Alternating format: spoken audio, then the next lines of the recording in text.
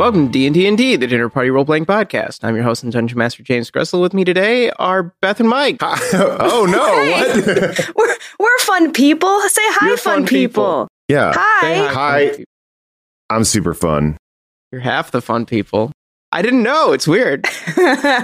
That's our fear, Gressel, is that now we're not the fun people because it's just the two of us. Right. It was. we're messing with the fun alchemy here. Mhm. We don't know what the results are going to be. We're fucking with the recipe. We're throwing the balance off. But no, we're here with Beth and Mike. We're trying something different. We have done just the two of you before, of course. Yes. Famously, that came back in a big way recently. Yeah. Mhm. By surprise, that wasn't supposed to come back. That was Or unexpected. was it? Oh, the whole time. It was not. It was not. not in that way. Like the Storm Giant might have come back in like an Endgame kind of way, but like, no, I did not expect all that other stuff to come back. Especially Tim. Tim was the most unexpected comeback. We'd close the door on him. No, we have not. He's still on a quest. He's on a mission. Yeah, mission more like. Sacred quest given by Fletch. Mm. Oh no, what did I do? I don't know. Okay. But that's not what we're here to do today. We are going to do something different and new and exciting. I am very excited for this. I was working on some stuff the last few days. I sent you guys some stuff that I hope you had a chance to look at. Yeah, you did. Yeah. You sent us both short stories. Proper small Pages. novels. 5 pages. We went out to dinner last night and we were trying to decide which one was longer, and so that's who you liked more. Catherius is a little bit longer. Yeah.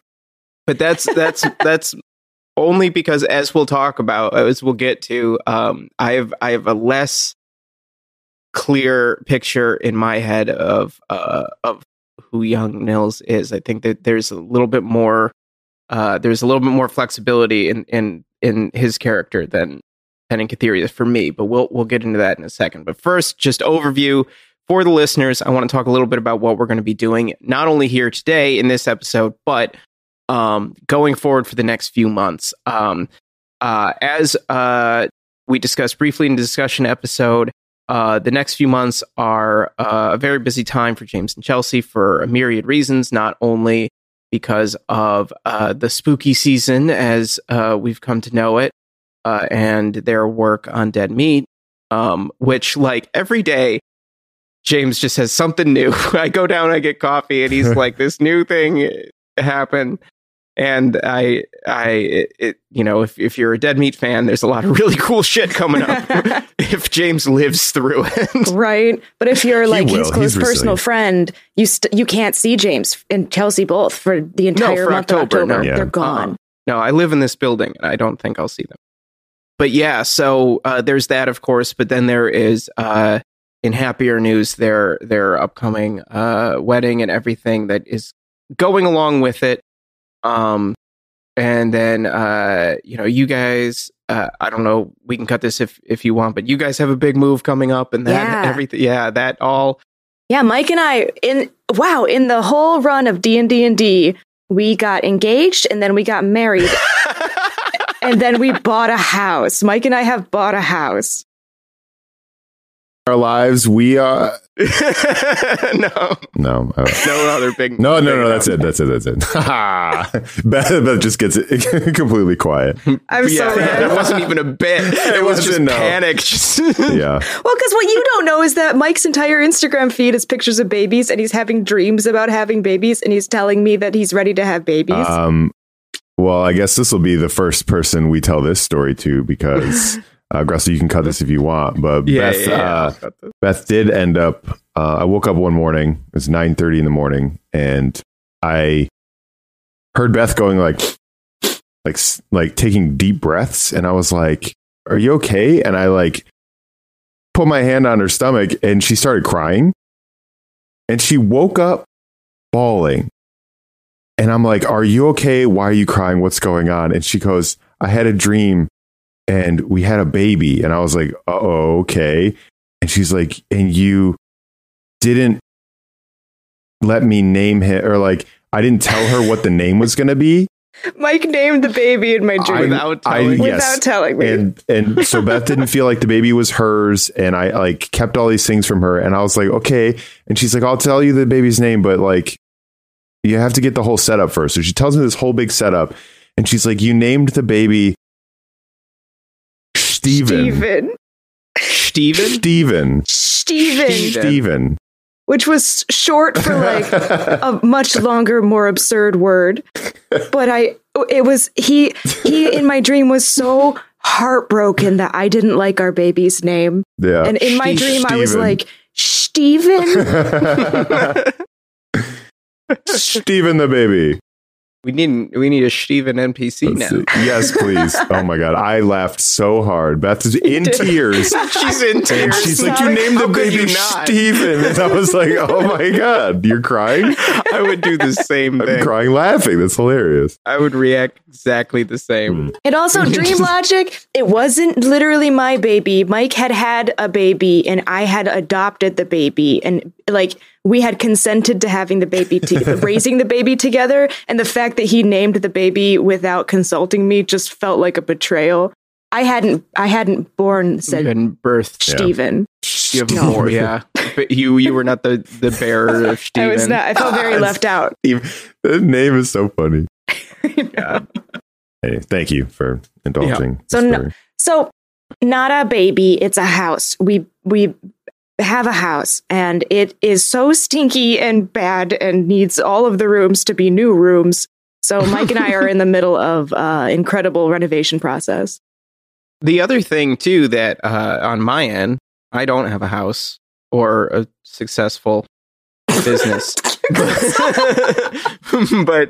on my side of things for this little period, we've been doing this show for a long time now. Where I have to churn out a lot of new creative content constantly, and it's hard, and I want a break. So, yeah, you deserve. You one. know, I really want. I love where the show has gone creatively. I was really, really proud of season 4. I think that, especially the beginning and the end, were some of the best stuff that we've done in the whole run of the show. I'm really, really proud of it and what you guys did, and to continue that and to build on that and to, keep, getting better today than yesterday and better tomorrow than today. I want to, really make sure that I treat season 5 the way it deserves. And, part of that is putting some distance between things and making sure that I have some time to really gestate something new. And, which might sound weird when I'm like, okay, so now we're going to do this completely different creative thing that I have to also create. Yeah. But it's different. It's stepping away and even just doing this kind of refresh of a different kind of story and everything I want to do. It's cross training. Like I want to, flex some different muscles and try some different things. And maybe we can apply some of those lessons to season 5. We'll see what happens. Yeah. But also just in terms of like ideation and writing and everything, like I really want to put the time in for season 5 so that you, the listeners, can have the best season 5. That's a big deal. Yeah. That we can give you. So we're gonna do something different here between now and the spring. Late winter, early spring, to get you there. So we are going to have content. We're going to be doing this new thing. We're going to be doing this prequel series, and that's what we're going to be talking about today. I'm really excited for it. It's going to be a lot of fun. Beth and Mike are going to be playing young versions of Nils Hoskendauer and Catheria Earthadar in their early days before their relationship. In fact, we are getting their origin story. Yeah, of sorts. Their meet cute. Their initial romance. We might get into that. This might end up being a love story, which I'm excited about. I am a sucker for love stories. Some people may not know this, but I really love a romance. So not guaranteeing that that's what this will end up being, but that is definitely a possibility because we know they ultimately end up together. This is going to be an interesting thing because we know these characters a little bit as they are today, so they're going to be very different from how we know them, how we've come to know them in the series. We've had very few really interactions with Kytheria, compared to Nils, and we don't really know much of her personality, and her personality has been obviously hugely impacted by the events of the big story. So it's going to be a little bit of something new to explore her character, which I'm really excited about because I've had her knocking around in my head for a while, and it'll be cool to kind of get her out there through Beth too, which I'm excited about. And then this is going to be a different version of Nils. Nils was changed a lot by the experience of his young adulthood and his experience with Kytheria and his other companions. That led him to where he is when we know him in the main story, and I think it'll be interesting for folks to see him as a young man through Mike, and not through me. How he's different, and what I'm hoping is that there's a dramatic irony of like, how do these people end up where they are, and what things lead to the kind of, serious, kind of sad, I think it's fair to say, rulers that we know in our story. So we're gonna still be playing Dungeons and Dragons, of course. Yes. I don't know if we talked about it between all of us, but I had considered switching systems for this. We weren't always set on a prequel. This was a relatively new decision to do a prequel. It was kind of late in the game when we decided this is what we were going to do. We had a lot of different ideas. At one point, we had entertained maybe one of us running a different campaign, like a short campaign, and having Gressel be the DM. But the consensus there was like, we are doing a show, and we would have to, one of the four of us would have to learn how to be a DM live for everybody to watch. Yeah. And that was scary. Too scary for me. That would have been, it would have been a good time, but also you want quality, It would have been a different experience, that's for sure. As much as I wanted the opportunity to be a player, and I think it would have been hard for me to not like armchair quarterback a little bit too. Mm. Now, are you going to be playing a character with us in this story? Just by virtue of it only being a few of us, I'll be playing. Yes, I will be more involved. That's something that we should talk about. I will be more involved than I am kind of in D&D. There will be kind of like party members that presumably, I don't want to give anything away, but presumably there will be like party members or other companions that you will have that will be NPCs, who will be more involved than other NPCs have in D&D. Kytheria's got a best friend.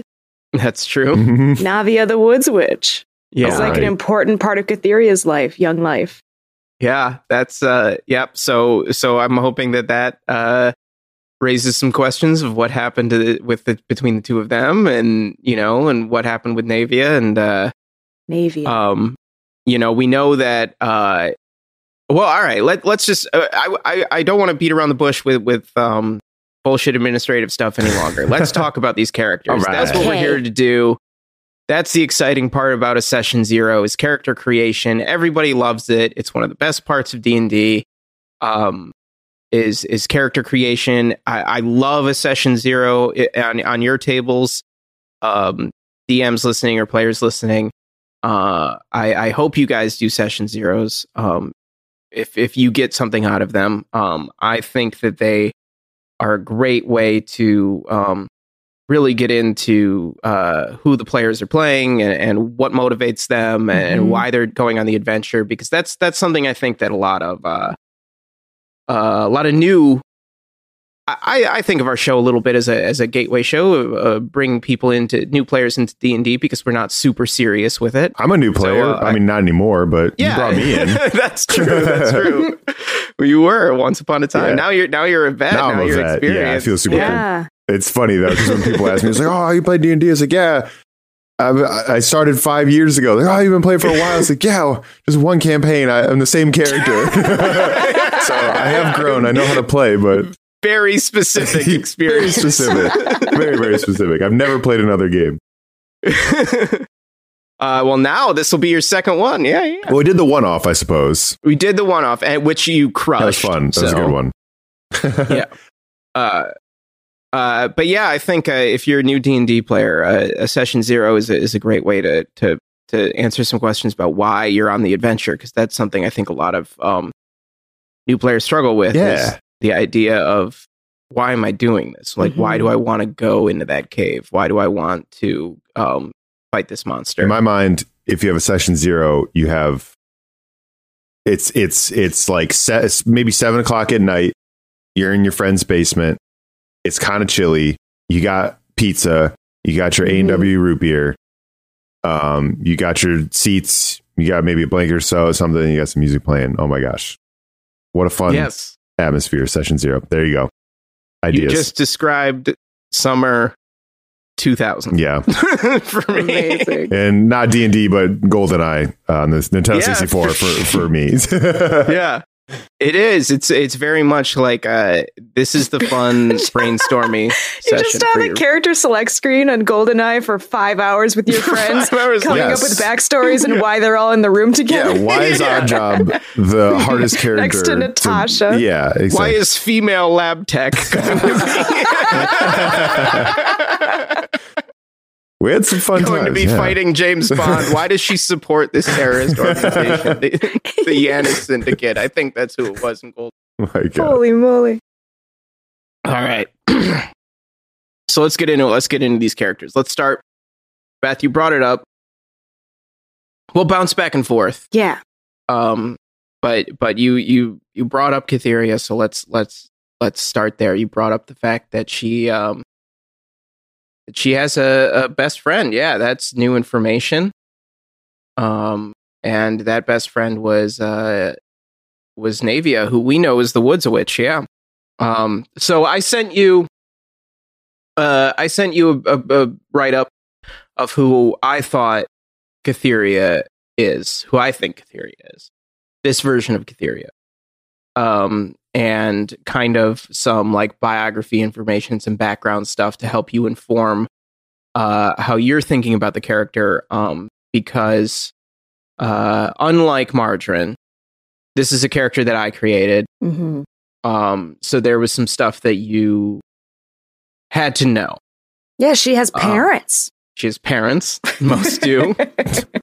And yeah, so why don't you go through kind of some stuff that stood out to you? Just talk to us, the listeners, about this version of Kytheria, some stuff maybe that stood out to you or questions you may have or whatever. Just I'll turn it over to you for a minute.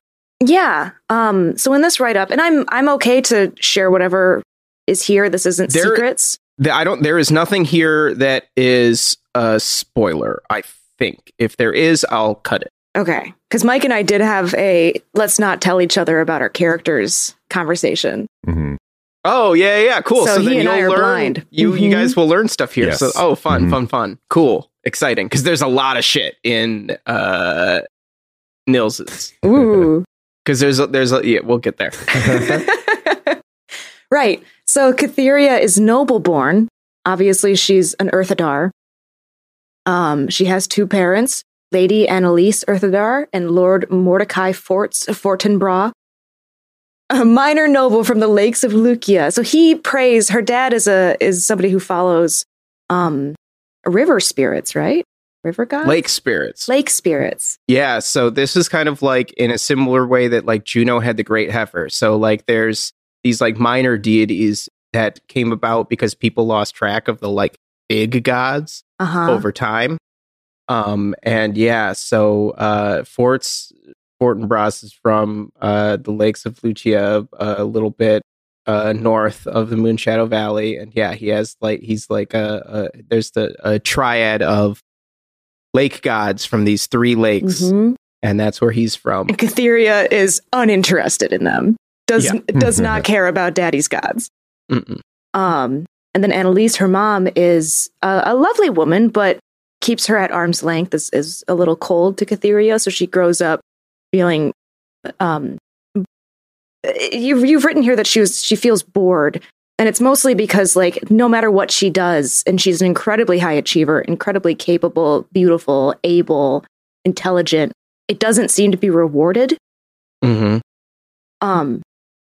And so she, like, jumping forward a bit to her college years, right? She goes through a well then fuck all this hard work kind of rebel phase, which I was not expecting out of her.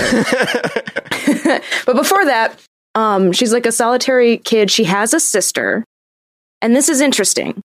I'm jumping around a lot. I'm not doing this by time. That's fine. I like this. I like that it's kind of like you're just telling us about somebody you know. Yeah, right? Yeah. I thought the heir of Earthadar, the sacrificial heir of Earthadar, was always a boy, always the first son. That's not true. It's the firstborn. And Cytheria has an older sister who she does not know.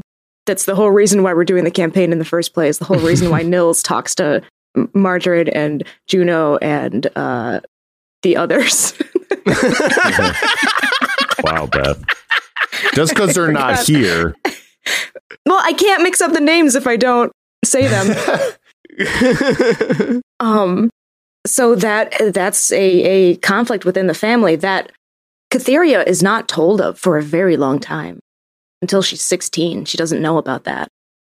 Oh, she grows up in a time of good fortune. There's not a lot of conflict, not a lot of troubles. Things are prosperous. It's the 90s, baby. Her parents don't have to do a lot of diplomacy in order to keep things going. So they're kind of like winos. They're kind of like party parents. And Cytheria hates it. Cytheria is like, you guys stink. Jeez. I want to play her so wrong, dude. Oh, no. No, I'm not. I'm going to do a great job. The potty pooper. So she spends, because she is effectively an only child, she spends a lot of time by herself. She spends a lot of time with her intellect, with her curiosities, exploring this on her own. And that inner sanctum room that we know from our current campaign that houses her two daughters, she spends most of her adolescence in there by herself, studying the skies and studying nature and studying magic and developing abilities that she's not taught how to do magic. She teaches herself how to do magic, right? She's taught like real basic magic. Magic? There's like very standard stuff that she would be taught just kind of as like cantrips, but maybe even like more basic than that. Like there's definitely, so her family would have magical abilities, and like certain members of her family would have been magical enough where like there would be probably somebody on staff who would be like someone from the Wizards Academy would come up to do like magic lessons, but like Annalise and Forts would definitely not be the kind to be like, our daughter's going to be a wizard. Like there's not, it's just kind of like, you know, like we all took biology. None of us are scientists. Yeah. And if you're a noble woman, then I imagine that there are certain kinds of skills that you're expected to have. For sure. Yeah. Like mending. You know, would be a spell you would probably learn, and like, you know, very basic things like that. So yeah, like, but when she spends the time with herself, especially in the Knight's Chamber, she really starts to understand that there's more to her than, you know, maybe she thought. And there's there's more to this place and these plants and the sky and the night that then she has some kind of connection that she feels drawn to. She feels called by these things, by the sky and by plants, the moon and the leaf goddess, if you want to get real granular about it. And I love this. I'm going to read what Gressel wrote here. By the time she was 12, she had all but moved into the chamber, preferring to take her studies at night and always with a window to the sky. She found herself fascinated with the moon and the stars and the way they interacted with the plants around her. Through observation of these natural magics, she started to understand their intricacies, at least somewhat, though it was an accident that ultimately led her to her biggest leap of understanding. One night, while absent-mindedly drawing on herself to pass the time as a celebration raged in the castle above, party parents, the constellations she was tracing on her skin illuminated. While she had been trained in simple magics, mostly for self-defense, this was the first time she had created something magical herself. The patterns and the power they created excited her, and she started to explore what they meant in secret, worried that the magic would be at odds with her destiny of taking over for her mother, who never did magic that Kytheria could see. So she's in the basement, putzing around, and discovers this latent ability, the secret ability, when she traces patterns on her skin. And they glow, and they're pretty, and they reflect the night sky. Yeah. Yeah. This is, we'll get into more like character nitty-gritty stuff toward the end, but this is all building to gameplay mechanics of the kind of character that Kytheria. So that is really exciting. Before we get any deeper into Kytheria's story, I want to jump over to Nils and talk a little bit about his upbringing, because it was different from Kytheria's. Kytheria not neglected, but not understood. Not a priority, or the way that she felt anyways. Nils, on the other hand, grew up in a very different place. So I sent Mike a similar document. And the first couple pages of his document, unlike yours, Beth, were not all character biography, but background on Hask. The kingdom of Hask, yes. Yeah. Yeah. So, Mike, what did you think about Hask? I mean, I want to live there. I think it sounds awesome. It's like it's nestled. It's not what it's like nestled in the mountains, like by the water. So there's not a lot of like weather, like bad weather and stuff. It's pretty good. The people there started focusing on trade more than war, which I thought was cool. Yeah, I mean, it sounds great. Cold. It sounds cold because it is snowy. Is it like a snowboarding town? Yes. One of the pictures looks like a snowboarding town. Yeah, kind of. It's a different kind of place completely from Night's Pass and the Moonshadow Valley. Although kind of similar to the time period in that Kytheria grew up in. There's not a ton of like major conflict or anything in Hask when Nils grew up, but that's more cultural. So the Hask is like one of the oldest kingdoms in our world. It was founded, thousands of years ago. Ultimately, they met up with the Dwarven Empire in Didridon. Out of Didridon. That's what I. God damn it! That's I know. I was reading this and I was like, "Oh man," because like right towards the end of this, there's religious extremism has taken root in Didridus and threatens to destabilize the otherwise scientific dwarves. So like, there's like death cults and stuff rising up there. And I was like, man, that would have been super intense. Instead, we went to a cheese festival. Like, that's the difference there is insane. Oh my gosh. Yeah, there. Damn. I did. I forgot that I had that bit in there from other notes, and it was like, well, that's fine, that can stay. Yeah. But yeah, it was they're very arts and culture focusing. They definitely take seriously art and entertainment and stuff, and they get a lot of their science and technology side of things from trade with the dwarves, and they have a very mutually beneficial it all sounds really good. Relationship. And yeah, so I wanted to make sure that you had a background on the place, since it's so, especially for Nils being the royal family, being a prince, the place is so important to him, and the history is so important to him, and there really is a big importance in their culture on family, on community, and on kingdom. Those are the three big deals for them in that order. When I was thinking about Hosk and the people there and stuff, and the way that the geography of the landscape is, so it's this place where there's a bunch of mountains, there's a bunch of rivers, there's these massive valleys, there's this huge snow melt every year because of where geographically where they are. And a lot of what happens is when the snow melts in the spring and the summer, the rivers flood, and all the rivers and streams get so extreme that it ends up isolating a lot of the region. And if you don't have experienced guides, it's really hard to get around. So local things become super important to the people. You kind of like your family. Yeah. Yeah.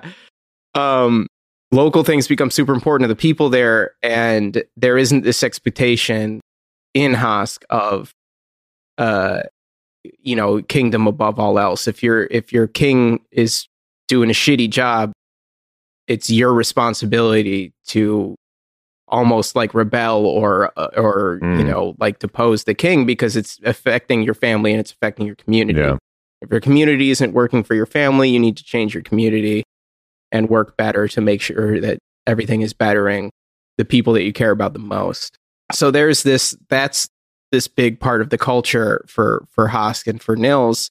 So there's this triad of faith there, and then there's these two pillars of their culture outside of that, which is adventurers and skalds, who are the bardic artists who are responsible for keeping the culture of the kingdom going. I want to meet more skalds. Yeah. We could have. No, fucking hell, we went to the wrong place. We had to go to Middleton. It was the right thing to do for our story. Yeah. But god damn it, if I didn't want to go to Didgeridoo and still do.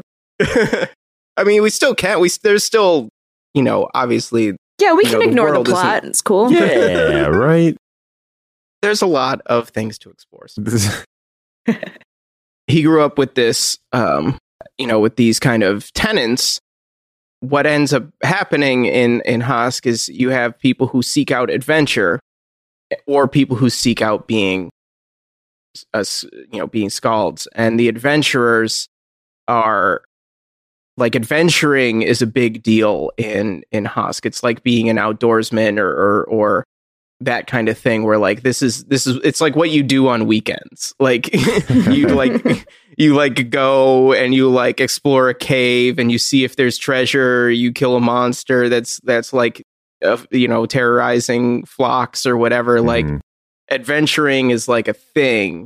I love it. You go to the bar, you grab a pint with the boys, you look at the posted ads on the big bulletin board, you pick the one that everybody's into.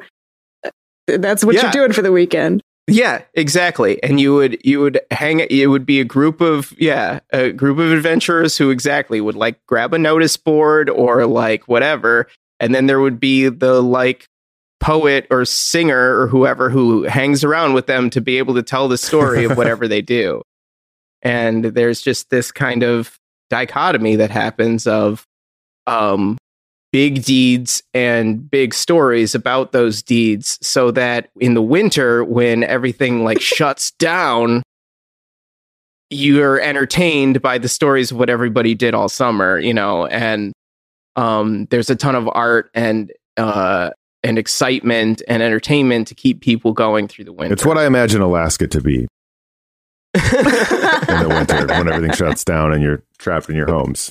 I would love to live in this place. I know what you're describing kind of, Gressel, what you've built kind of feels like the end game in just our real lives. To go settle down in a town like that. Yeah. And yep, we will just erect a bar and you'll do the cooking and I'll have it be like an art space in the front, and we'll have a coffee shop and we'll post adventures for people to go on.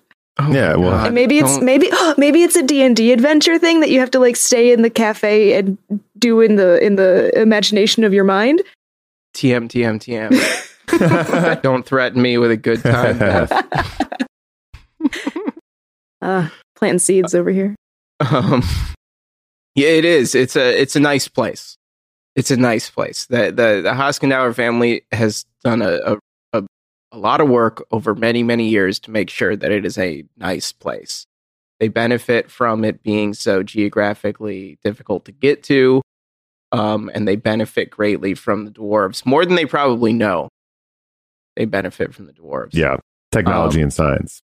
That's kind of the background on Hosk. There was a like semi-legendary historical prince named Sylvanus, who like was the first one who like met with the dwarves, and he like brokered that peace between the dwarves and the Hoskin humans, and he became kind of like a little bit of a legendary figure, where there's like a curiosity, and if you have that kind of curiosity, like how you'll say an Irish person has the gift of gab or whatever, like in Hosk, you would say that somebody who's really curious would have Hoskin blood.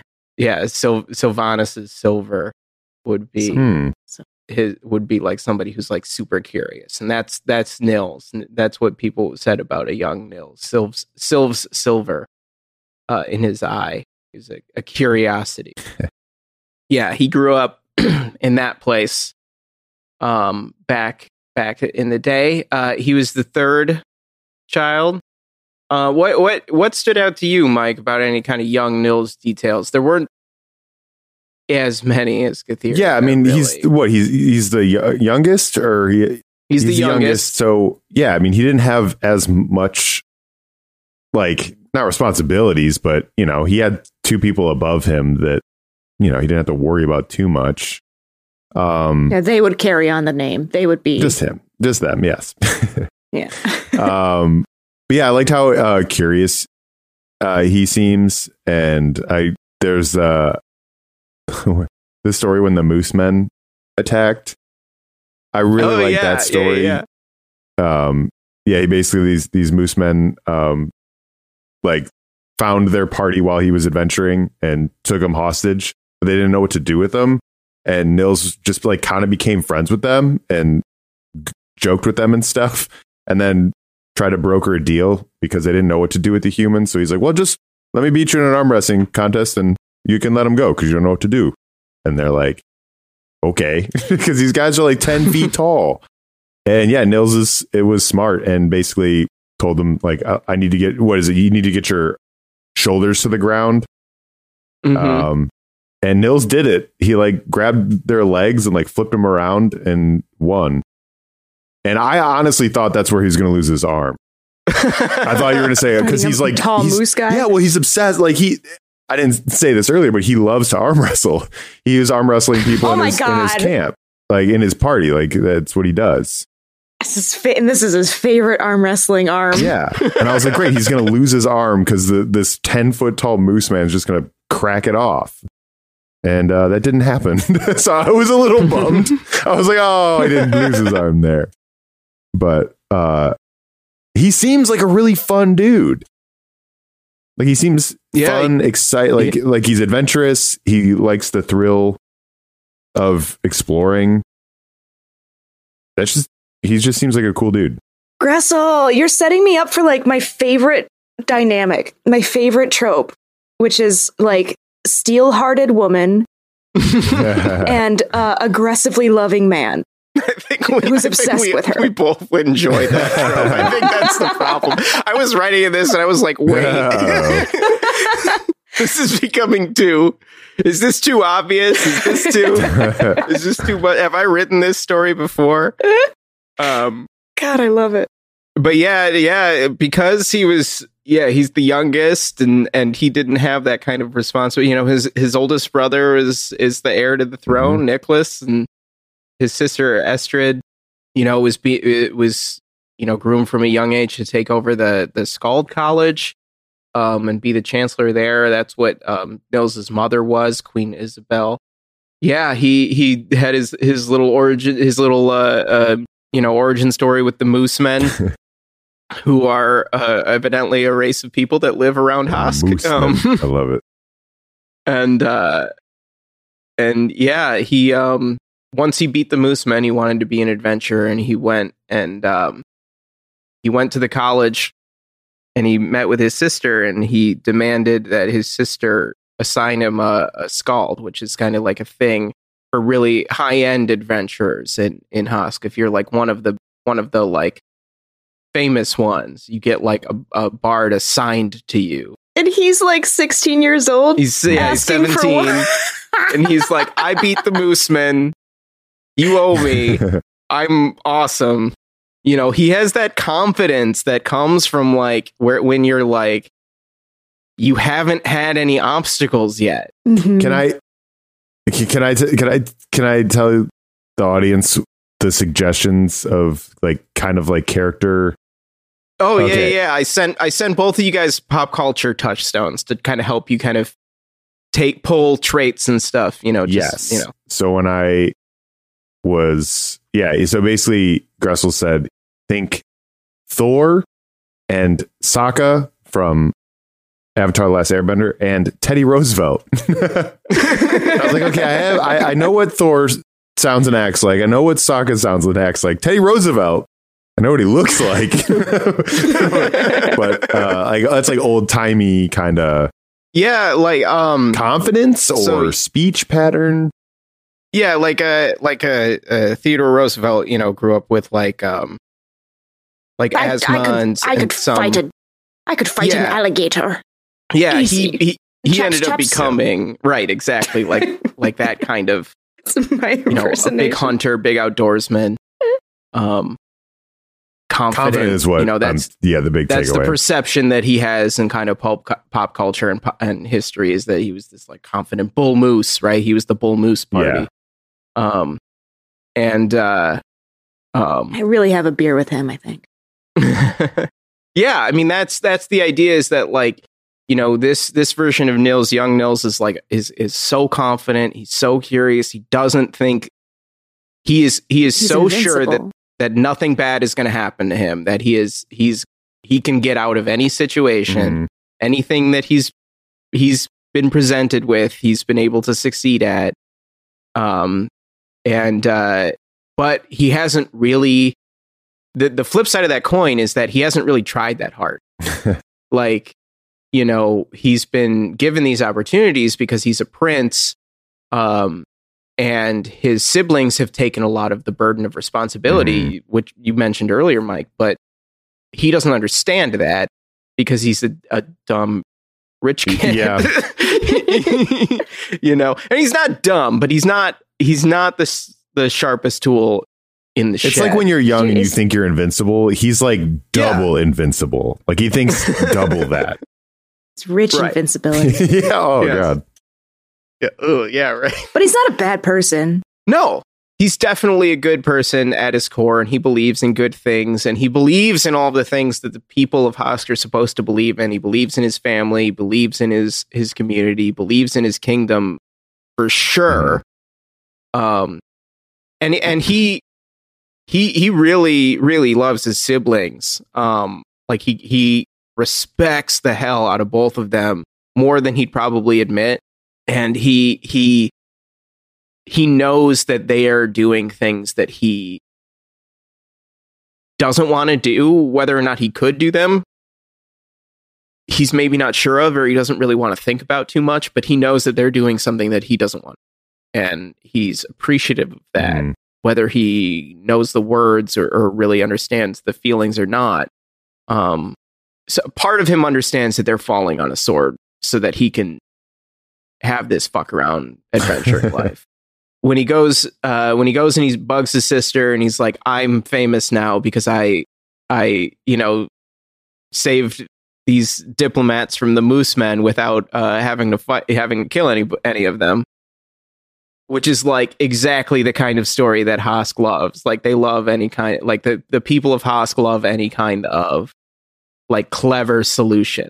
Like they would be big into like fables, you know, and any kind of like unexpected outcome. Like like a basic twist will like set a tavern on fire, you know. You don't want to see a very rudimentary like close-up magic magician in a bar in Hosk. Everybody will lose their mind. But he goes and he talks to his sister and he says, "Give me a skald. I deserve it." She's like, "Fuck off. You're 17." He keeps bugging her. And there's a traveling bard from the south, from far away, who came to study at the Skald College, and he also has been a bit of a thorn in Estrid's side, just because he's also very curious and overeager, and similar kind of traits to Nils. And she thinks, I can kill two birds with one stone by getting this guy out of my hair. And saddling him with my obnoxious little brother. And that person's name is Majumbo Namzarid. Majumbo. Nice. And that's how the two of them get together.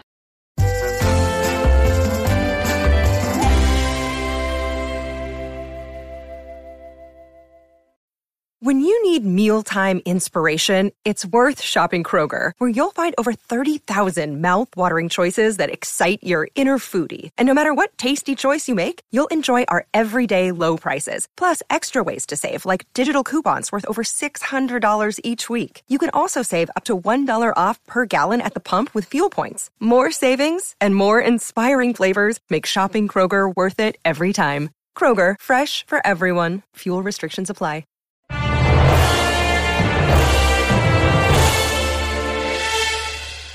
But meanwhile, in the Moonshadow Valley, Kytheria gets a little older, and she changes her. She starts to realize that she wants something different. Mm-hmm. And when she's 16, she goes to her parents and she says that she doesn't want to stay at the castle. She doesn't want to continue to train to be a ruler. She doesn't want their life. She wants something else. She thinks it's vapid. Yeah. It's not important. Yeah.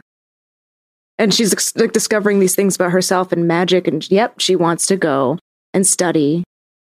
She wants to go and train at the Temple of Galamathir and train with the druids to grow the power inside of her and find answers to her questions. But so, yeah, she's 16 years old. She has this confrontation with her parents. And, well, I don't know if I can say this better than you've written it, Gressel. It's like amazing. Did she know that? Here's a question I have for you. Yeah. She's lived 16 years. Did she think she was an only child for 16 years? Yes. Oh. All right. I'm going to read what Gressel wrote because, again, I don't think I can say it any better. She was expecting resistance, sure, but she could not have prepared herself for what her mother told her next. The power inside of her belonged to an ancient line stretching over 1,000 years. Her blood carries traces of Fae, Shadow, and Man. Her destiny, as her mother's before her, was to bear a sacrifice to the realms, to give up her first child to a greater purpose, and to rule her people in place of her heretofore unknown older sibling. For the first time in her life, Cytheria saw her usually happy mother break down in a deep sadness. Cytheria had a sister, Cecilia, whom Annalise had to turn over to the powerful council of Fey Elves as an infant to be raised for the sacrifice. Her mother could never find the words to tell Cytheria and pushed away the pain of the lost as best she could. She kept Cytheria at a distance in case something happened to her and she were to lose both children, which, oh shit, is echoed later on when Cytheria puts her babies to sleep. Oh, it's so sad. Anyway. Annalise ruled for her sacrificed brother and her mother ruled for hers. This was the family curse, and there was no way to avoid it. Her mother felt so much guilt, not only for giving up Cece, but for burdening Cytheria with it. It was easier to keep it a secret and put it off for a later problem. And Cytheria is like, fuck this, and leaves. She says, like, this isn't going to happen to me. I'm going to break this cycle. No way, no how, bozos. And pisses off to Galamathir to go train to be a druid. Wants nothing to do with this. But tragically, in her training, in her understanding of the world and learning more about mythologies and patterns and all of the weirdness in her own family lineage, finds this to be true and inescapable, unavoidable. And so she goes goth, baby. Oh, no. Is that why her hair's College dark? years. Yeah. College years Cytheria is like back of the classroom, shoes up on the desk, naturally talented, doesn't have to study, doesn't give a fuck. Get like aces every test, but no one likes her. Yeah. It blew my mind. I didn't expect her to have this kind of backstory. What was your kind of reaction to it? Because what was your impression of Cytheria before you got this document? When we meet Cytheria throughout the many times that we meet her, like, okay, the first time we ever hear about Cytheria is from Margarine, because I knew about her going in. But all I knew was that she was the ruler of Night's Pass, and that no one had seen her for a very long time. Yeah. Yeah, I think it was like a one sentence description that I gave you when we like first started of like, here's a one page on Night's Pass so that Margarine has a background on where you come from, because you decided I want to be from this place. And I think I gave like a one sentence blurb of like, Cytheria Earthidar is the ruler. People liked her, but nobody's seen her for a while. Yeah. So I didn't know if she was like dead or missing or, but no, she's just been very sad. Oh, so sad. Yeah. And the times that we have met her, she has been dignified. She has been very knows her position as a ruler and committed to it. And so I sort of expected that she'd always been that way. She'd always been somebody who was born into this, knew her responsibilities, and with dignity took them on, Queen Elizabeth style. But no, she full on rebelled when in her early 20s and goes and chases interests of her own to try to get away from it. But these interests themselves are confirming that she can't get away from it, which is, of course, going to cause a really kind of soul-wrenching darkness to consume you, right? But fortunately, in college, she meets Navia. She meets a half-elf named Navia, who is equally as talented and gifted as Cat is her name short, right? Cat. You put an I in there. You like to put vowels and consonants in words that don't need them. CAIT does not say cat. Anyway, Cat meets Navia. They become fast friends. Both of them are interested in the same. Both of them like study the same ways. They're as motivated as the other is. Like, I think that they see each other. They see themselves in each other. And Naevia also is somebody who is affected by wild magic surges. And so people stay away from Naevia because she's problematic. She causes trouble for the standard fare. And people stay away from Kat because she's like the queen and not very nice. She's not mean. She's just aloof. She's just going through stuff. But the two of them find solace within each other because of their I suppose identities as outcasts. Mm-hmm. And they become like best girlfriends. This is shit that I didn't have growing up, where they would sneak out to the woods at night and like dance around and do, magic girlfriends. They were magic girlfriends where they would curse boys' names and stuff to the fire. Did you want that, Beth? Did I want that? Did you want to curse boys' names in the fire? Do you want to get real? Uh-oh. I don't know if I wanted that because I was so fixated on being a cool girl that guys would think was a cool girl. Yeah, I feel like if I found... Like a popular girl? No, I mean like I used to call it a dude girl. It's kind of a weird way to say it now because it's... I resented that I was a woman. I wanted to be a guy. One of the guys. I wanted to be one of the guys. Because genuinely my interests are sort of masculine. And so I wanted to play sports and I wanted to play video games and I wanted to chuckle fuck. And I wasn't into aesthetics or makeup or like traditionally feminine things. And the girls who were, now I'm like, that's fine. Back then I rejected it, so I didn't like it. And so those kinds of close female friendships as a young person, I think I was trying to be something that, I don't know. I had a lot of pressure. But I put a lot of pressure on myself when I was younger. So I don't know if I genuinely wanted or didn't want those kinds of female friendships. Mm-hmm. But I do know that I didn't have them. I don't want to share clothes with anybody. I don't think I would either. Yeah, but Kytheria and Naevia definitely shared clothes. For sure. And it was they probably laughed a lot about it because Naevia is so small. And Kytheria is 6 foot tall. Yeah. She's a sycamore tree. Mike, what was your kind of reaction to Nils? Like, what did you think of Nils before this? And like, what, like, same question kind of of Beth, like, what's different kind of like between your perception of what we knew him from the previous, like the campaign, like we know adult Nils in his, late 40s, whatever, however old he is. Versus like now you get this rundown on like, oh, he was this kind of like, yeah, captain of the football team guy a little bit, Yeah, I think my perception of him is definitely shifted because like when when we first met him and because he only has one arm and right, he has one arm, so it's tough because I feel. As Fletch's character, I felt bad for him. I was like, oh my gosh, this guy has one arm. That's such a bummer.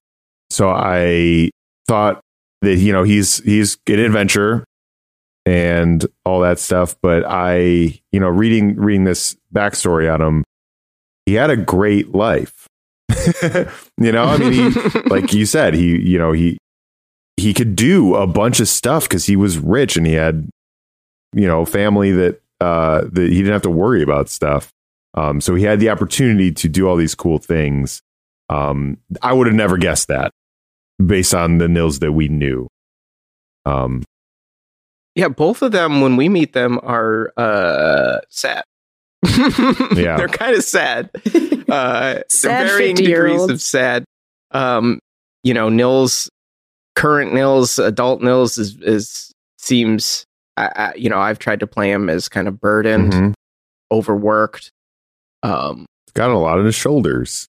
He's got a lot on his shoulders, yeah. And we had known that he had an adventuring past, but we didn't know much about it. we know that there was some kind of journey to like investigate the curse that ultimately led to them, hiding their son Henrik, which now we will learn was named after Nils's father. Oh.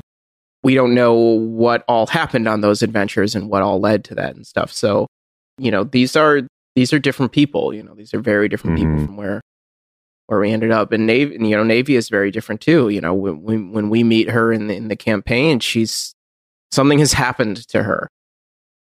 She's obviously not involved in the order anymore. She's a little bit out of it, and she has started to kind of, it seems with the help of Victona, once you guys have introduced her to Victona, that she's, gotten it together a little bit more. And, last time we saw her when she gave Fletch the watermelon. But yeah, something has happened with her as well. And she's obviously she doesn't seem to have as close of a relationship with Kytheria, which is surprising. Yeah. Yeah. Anything else that you guys want to talk about in their backstories, or any questions or anything else you guys want to mention to the listeners now, just to kind of set up these characters before? Yeah. I think with Kat and Navia, I want to point out the dichotomy with them where Kat is very much of the moon. Her inspirations, her interests, her studies is sky magic, moon magic. And Navia's is of nature and of concoctions and of plants. And the two of them, even though their individual studies, which, by the way, because they didn't fit in class, the teachers pulled them out and just like trained them individually, like one-on-one. So they really did not have a community in college. They really just had each other. And I love that their graduation night, the two of them after their graduation night, and they were named Druids of the Order of Galamathir. They went, as they always did, to the woods. And then you wrote, under the light of the moon, Navia mixed a special woad with plants she stole from the inner sanctum, and with this woad, they covered their bodies in mystic symbols and constellations, binding themselves to each other and to the goddesses. As Navia performed the ritual, the patterns rooted into her skin, and the symbols and their meaning became part of her. When she drew them on Kytheria's body, they burned white-hot, lighting the night with a brilliant silver glow, and then fading into her fair skin, becoming a part of her. And for the rest of their lives, these women would draw on this power, the culmination of their training, their passion, and their friendship for more than just magic. Like that's the kind of relationship the two of them have, that they have been physically, they're tattooed, their love for each other is tattooed on their bodies. And It is magical. Yep. I think that's important to share. And yeah, that's something that we're kind of coming up with, like the kind of druid that Kytheria is what's it called? A celestial. It is a circle of stars. A circle of stars druid. Yeah. So she literally has writings on her body, which we've obviously never seen because she's dressed as a queen. I don't think that she. I don't think she'd be like, huh. Show off her décolletage to remove. Yeah. But she's a woman who blinked out the moon. So the level of power that she has, that the origins came from this this study, this in her own blood, and this love that she has with her best friend Navia. All of this is like important, really, really important stuff for the core of this character. Yeah, I'm glad that you share that with the audience. I think that undercurrent is going to be important, not only in the story that we're going to be telling over the next few months, but that let that let that inform how you think about now looking back on the things that we know about them. And yeah, and it's so interesting to tell this story the way that we are, because Gressel knows what happens. Mike and I know where the characters are now. We are playing these characters and we don't know what happens. Right. And so what Gressel knows might happen might not happen Right. the way that Gressel thinks it's going to happen. Because Nils has to lose an arm. Yeah. Naevia and Cytheria, they are not close anymore. And I don't know if that's a falling out. I don't know if that's a death-like change. Who knows? Maybe they don't know that the other one is still alive. All of this is a mystery. So it's a really interesting thing to be sort of improving and writing the story as we go, whilst also having it written. And I'm really excited to see how it comes together. I'm excited too. I think that is like some of the things that you touched on are the reasons why I'm excited for this. Like there are fixed points that that cannot change because of the story that we are telling in the main campaign. Will this be the story of how Nils loses his arm? Maybe. Yeah. It might not. It might not. Will this be the story of Naevia and Cytheria explaining why they're not still as close as they seemed to be when they were younger? It might be, or it might be the first chapter of that story. Like, do we know how Majumbo dies? We don't technically know that We Majumbo don't know. is dead. We don't know anything. Okay. We don't technically know if Majumbo's dead. Interesting. We might. Because I forget if Malik said that he was. I don't remember either. I feel like it's we just never saw him again type of a thing. But maybe no, he's never had a line. Obviously, he's never appeared in person. Yeah, what I mean to say is that like we don't know where Majumbo is because after in telling his story, there was a certain point where after that we never saw him again, or he was lost in the Feywild, something like that. Something happened, yes, in the course of the story that led to the big quest that you guys are on in the main campaign. That led to his disappearance, his absence from the life of his friends. I mean, that's super sad. Because these two are best friends. Yeah, they're like Majumbo. Nils and Majumbo made fast friends. Well, yeah, because after Estrid told them to journey together, they did for the next several years. They traveled north, adventuring, making stories and stuff, and then after a while, Majumbo grew homesick, and that's when they found themselves in Moonshadow Valley. So I feel like they became best friends. How could you not? Yeah. He wants to show Nils his home. Mm-hmm. And, a place that we've never been. Yeah. Yeah. But the first named place that wasn't Night's Path. Place Namzarid. Place names are hard. That is one of the best things that has happened with this whole story is the little things that end up being like that. I'm like, no, this is a big deal now. This is a major plot point because you guys all laughed at me.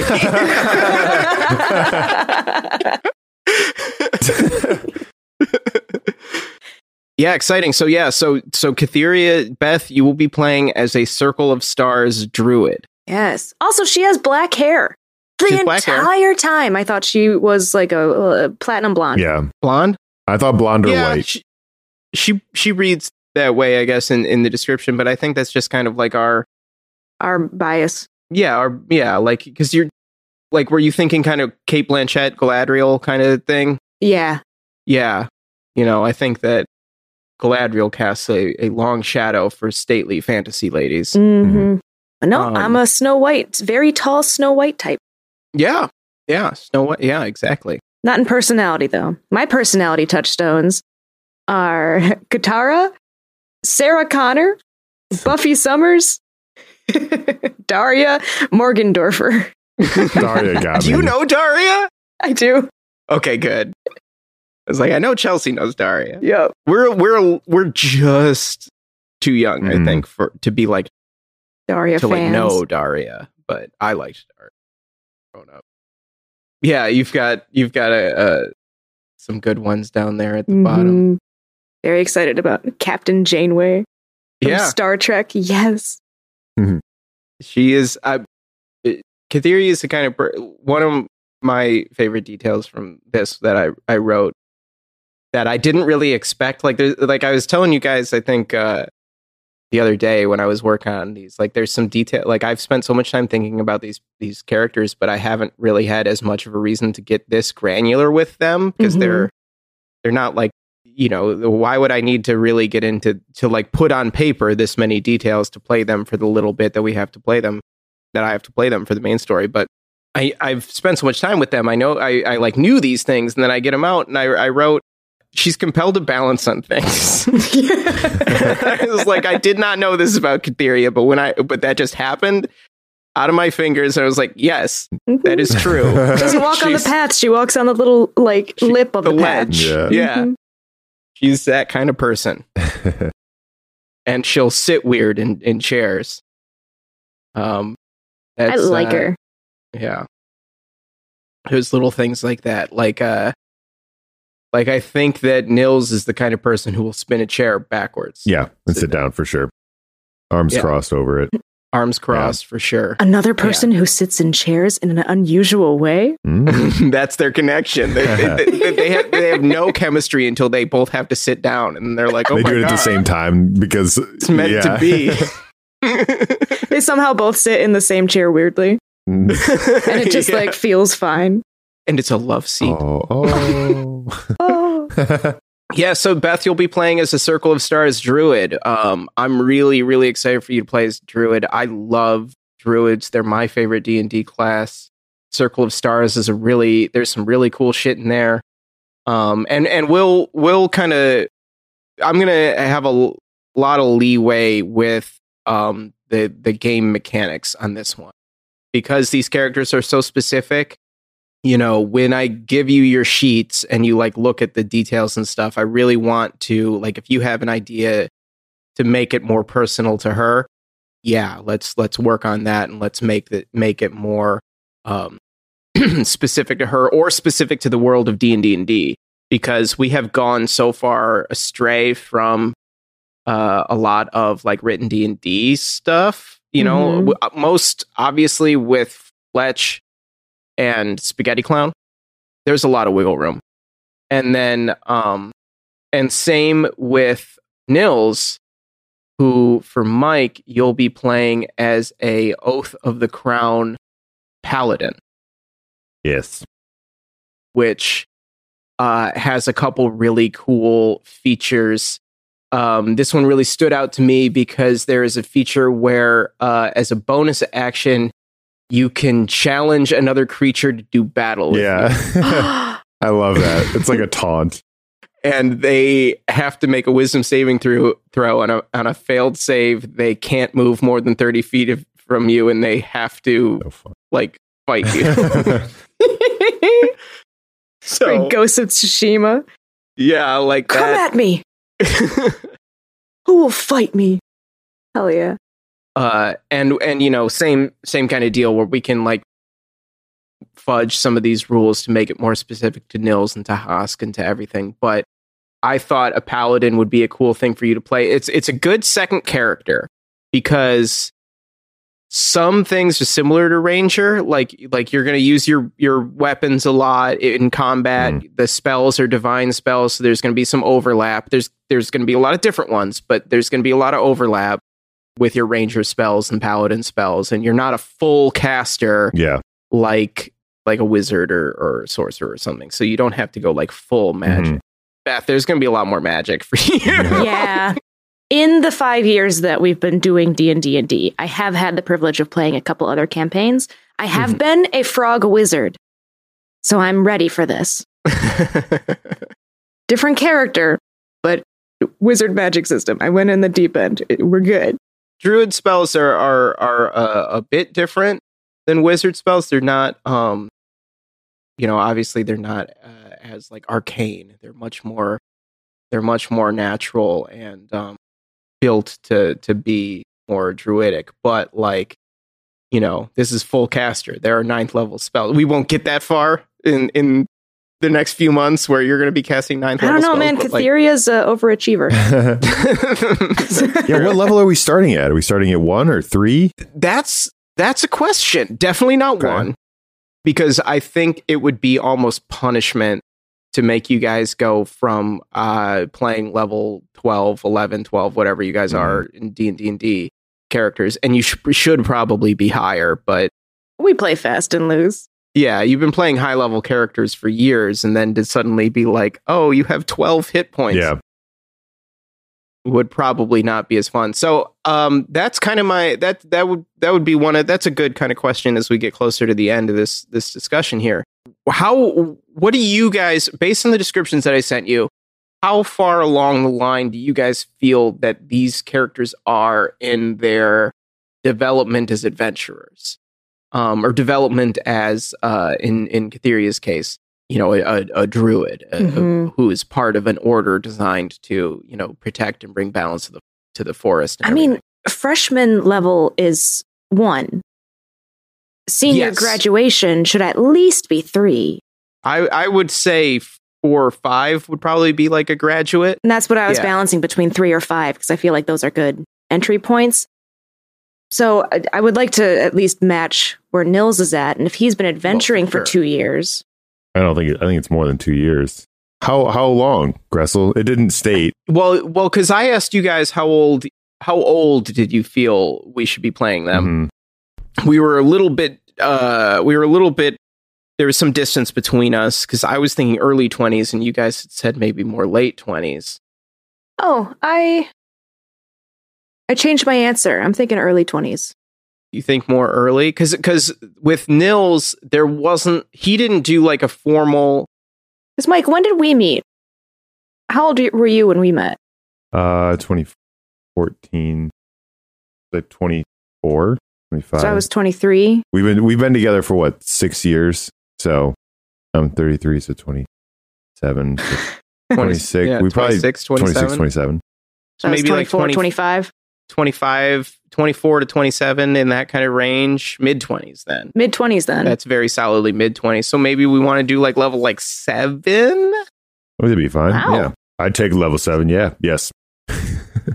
Oh, I'm pretty cool. I want you to be able to do some shit mechanically in the game. Mm-hmm. That would give me Zone of Truth. All right. I like this. Zone of Truth. We could have some fun. Yeah, I want you to be able to like do some fun things in the game and everything, and like explore some of the mechanics that your classes offer, because we won't be playing these characters long enough to like advance them. That's true. I don't want you to be like, oh, I have these cool star powers that I'll get. Never. Yeah, right. So okay, let's do that. Play around a little bit. All right, I'll knock out some level 7 character sheets for you guys and get them before we record our first play session, which I'm really looking forward to. So then last note, then discussion bit before we wrap up. The actual play, the actual story that we'll be telling starting next episode is going to be a little bit different for a few different reasons from the way that D&D is. One, this is news to us. Mike and I are on the tips of our toes. Yeah. Both of you like perked up. One, obviously you cards on the table. You're obviously not going to die. Sweet. I figured. Like that needs to be addressed right away. That like we need to find other ways to give this story stakes, because Nils and Catheria are alive in present day. So that won't be like mortal peril will not be a driving narrative force. I also will end up, because these are characters who exist and who I created and have an idea of and want to share that with you and have, give you guys plenty of room to give your own input, of course. But with that, the narration is going to be a bit more leading. Okay. This will be more like moving through my goal of this will be that it is more moving through a story than playing a Dungeons and Dragons game. We're going to find even more of, it's going to lean even more story than D&D does, which is already much more story than game. But I will be guiding the story more. Okay. By giving you guys more narration into your character's inner thoughts, and by driving the story more with NPCs. It's not going to be that you guys will not be able to make the decisions as to where the story goes. That's inherent with the medium, and will not change. You will still have as much agency as possible, as long as what you're doing doesn't affect fixed points. But there's going to be a bit more like, this makes you feel this way. This, you react to this like this. Like there's going to be. My goal is to, through the narration, offer you more almost direction. Gotcha. Yeah, all three of us know these characters versus me only knowing a character, or Mike only knowing his character, or Gressel only knowing the NPC he's playing. So all three of us are telling the story. Yeah. Cool. Yeah. And on the, yes, to that end too, I want it to be more, if you guys ever want to take control of the narration, feel empowered to do that. I definitely want to explore something a little bit more collaborative in these next few months of like, I look over this direction and I see this, and you can feel empowered to create within the world. Okay. Because I think that'd be more fun. Like, I think that there's an opportunity there that, like, when I completely control the environments like I do in D&D, there is a little, which I do, there's a reason for that. But this is exciting though, because we're going to spend a good amount of time in the Feywild here, right? Yes. And that is the other thing. In our previous campaigns, we haven't spent a lot of time all together in the Feywild. Right. So we don't really know what breadth of environment the Feywild has to offer. And Mike and I could really be writing some setup that ultimately is going to matter in the canonical story. That is exactly right. That will be my word of caution, is that this story that we're creating will become canon in the main story. When we return to the main story in season 5, everything that happens in this mini arc is part of the history of the world. Mike, we can invent very tall magical trees that spew lava. Or that they have to have spoons that eat lava. It's the lava eating trees. Lava eating can be a thing that's in the Feywild. I don't want that, but you know what? It's a 3-way collaboration, so I'll consent. Figure it out. So yeah, that's exactly right. We will this will be a Feywild adventure for the most part. I jumped the gun on that. Sorry. No problem. Higher discussion off mic. How we're going to get there, we'll find out. Why we're there, we'll see. How long we're going to be there, we'll get all of that. But it's going to be really interesting what happens. I'm really excited to get into it and tell the story. We're going to be running this October through probably at least February. We will be doing episodes at least every other week, for sure every other week. We'll see how recording schedules shake out, and I could see a situation where we stick to every other week and it's fine. I could also see a situation where we get really into this and we end up playing a lot. Yeah, and now the audience, you guys know as much as Mike and I know. Yeah. That's it. We've got this document that both of us have shared, one about Catheria, one about Nils. We know that this is going to take place mostly in the Feywild. And we know where the characters end up during the main story. Now, it's all new stuff for Mike and I. Mm-hmm. And for everyone. Except for Gressel knows everything. I know. He knows those established points, which we do not know, and I don't think he'll tell us. Yeah, you only know the ones that you know from the main story. So yeah, it's going to be really exciting. Do you guys have any other questions before we wrap up? Anything else you want to talk about before we like, you know, do our first play session, or any other character questions or world questions, or, you know, because like that's the other thing too, is that like these are, you know, characters of nobility. They're going to know more about the world than our commoner characters in the main story. It's a different time period. Margarine would be alive at this time. I was thinking, would everybody be alive at this time? Zabbis would not yet. Fletch. Or yeah, no, Zabbis would. Zabbis is like 70. Would, yeah, because he's an elf, right? Yeah, so Zabbis and Fletch. I think everyone is alive. Everyone is alive. Margarine's just like looks very the same. Young man. Flack is like a boy. Boy Flack. All right. Boy Flack. Juno is a very young man. Brixton still exists. Because this is taking place approximately, like 30 years prior? That's my question for you. 20-something? 20-something years before the main 25-ish? Yeah, everybody's alive. We might run into people. I suppose that's technically true. There is the fixed moment in time of Margarine seeing Cytheria in the Knight's Chamber. Wow. Yeah. I think all three of our brains are just spiraling right now, thinking about where our characters would be at this point. And I'm just excited to learn a little bit more about Plintherin. I was like, wait, what? Yeah. Plintherin. The Fey wizard, Plintherin Beelemore, whose journal we own. Whose journal you have. You know that he will ultimately become a companion of Cytheria, Nils, and Jumbo. Yep. Mysteriously absent from any previous tales that you guys have heard. Naevia.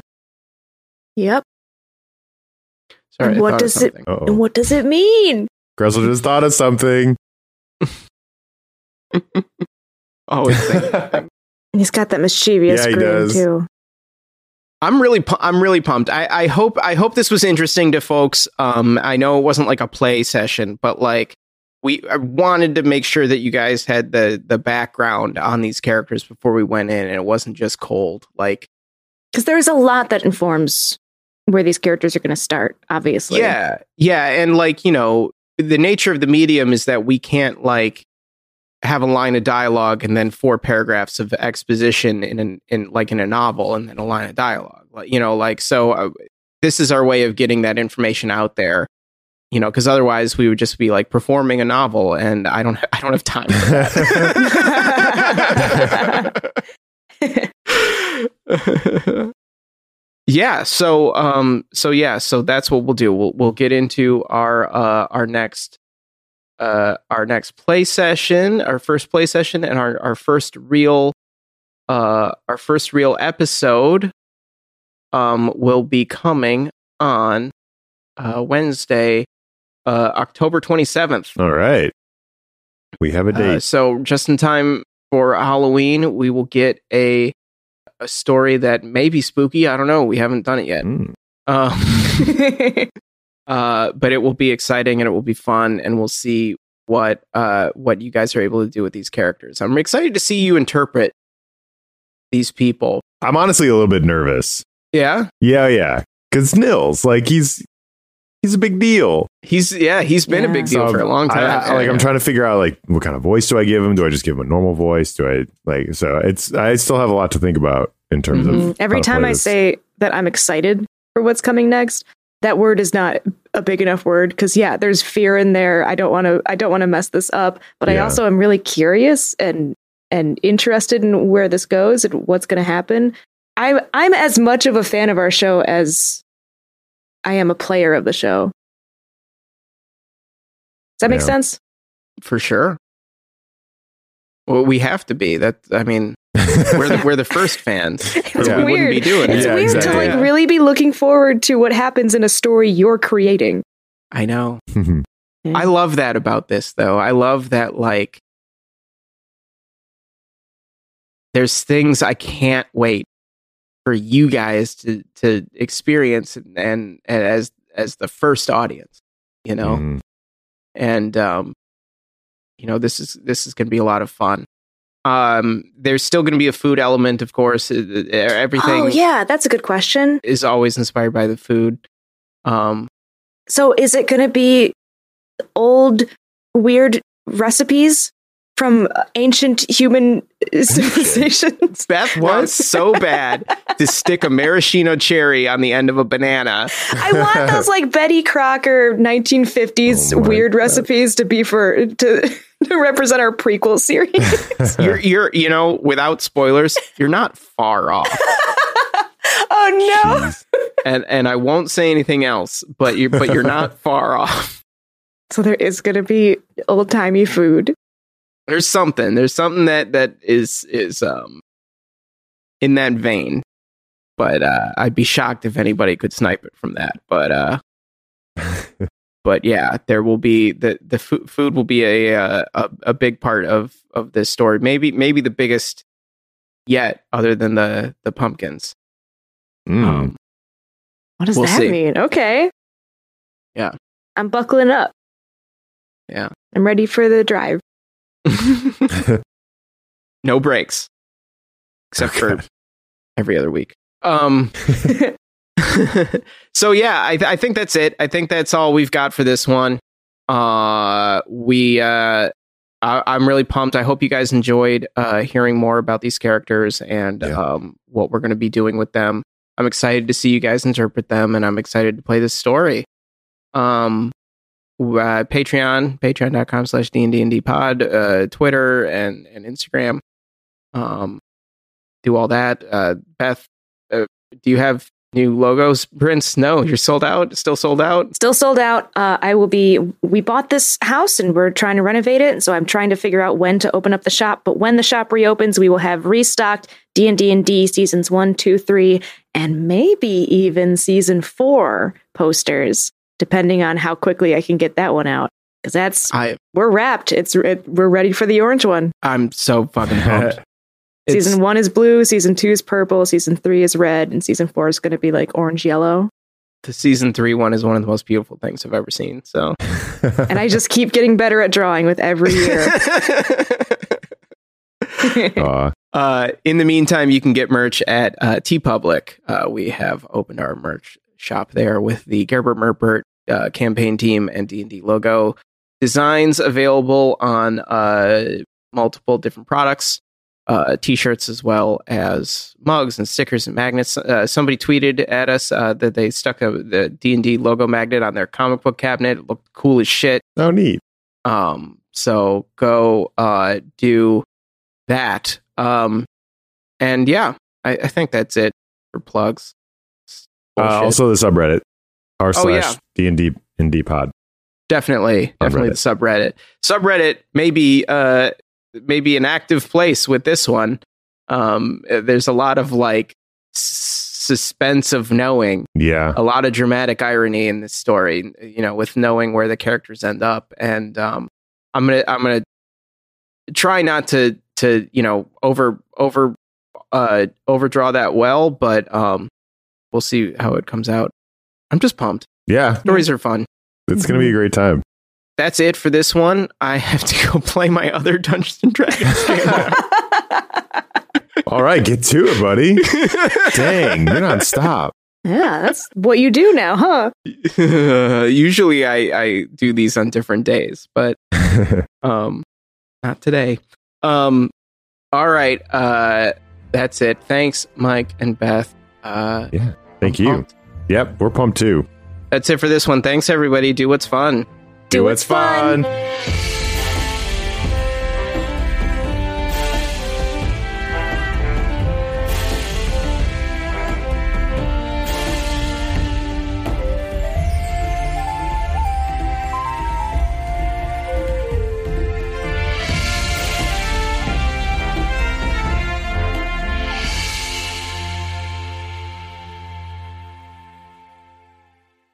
D&D is a Moorpark Media podcast and a Spotify preferred partner. Written and edited by me, James Gressel. D&D is performed by James A. Janice, Chelsea Rebecca, Beth Bradloff, and Mike Seigan.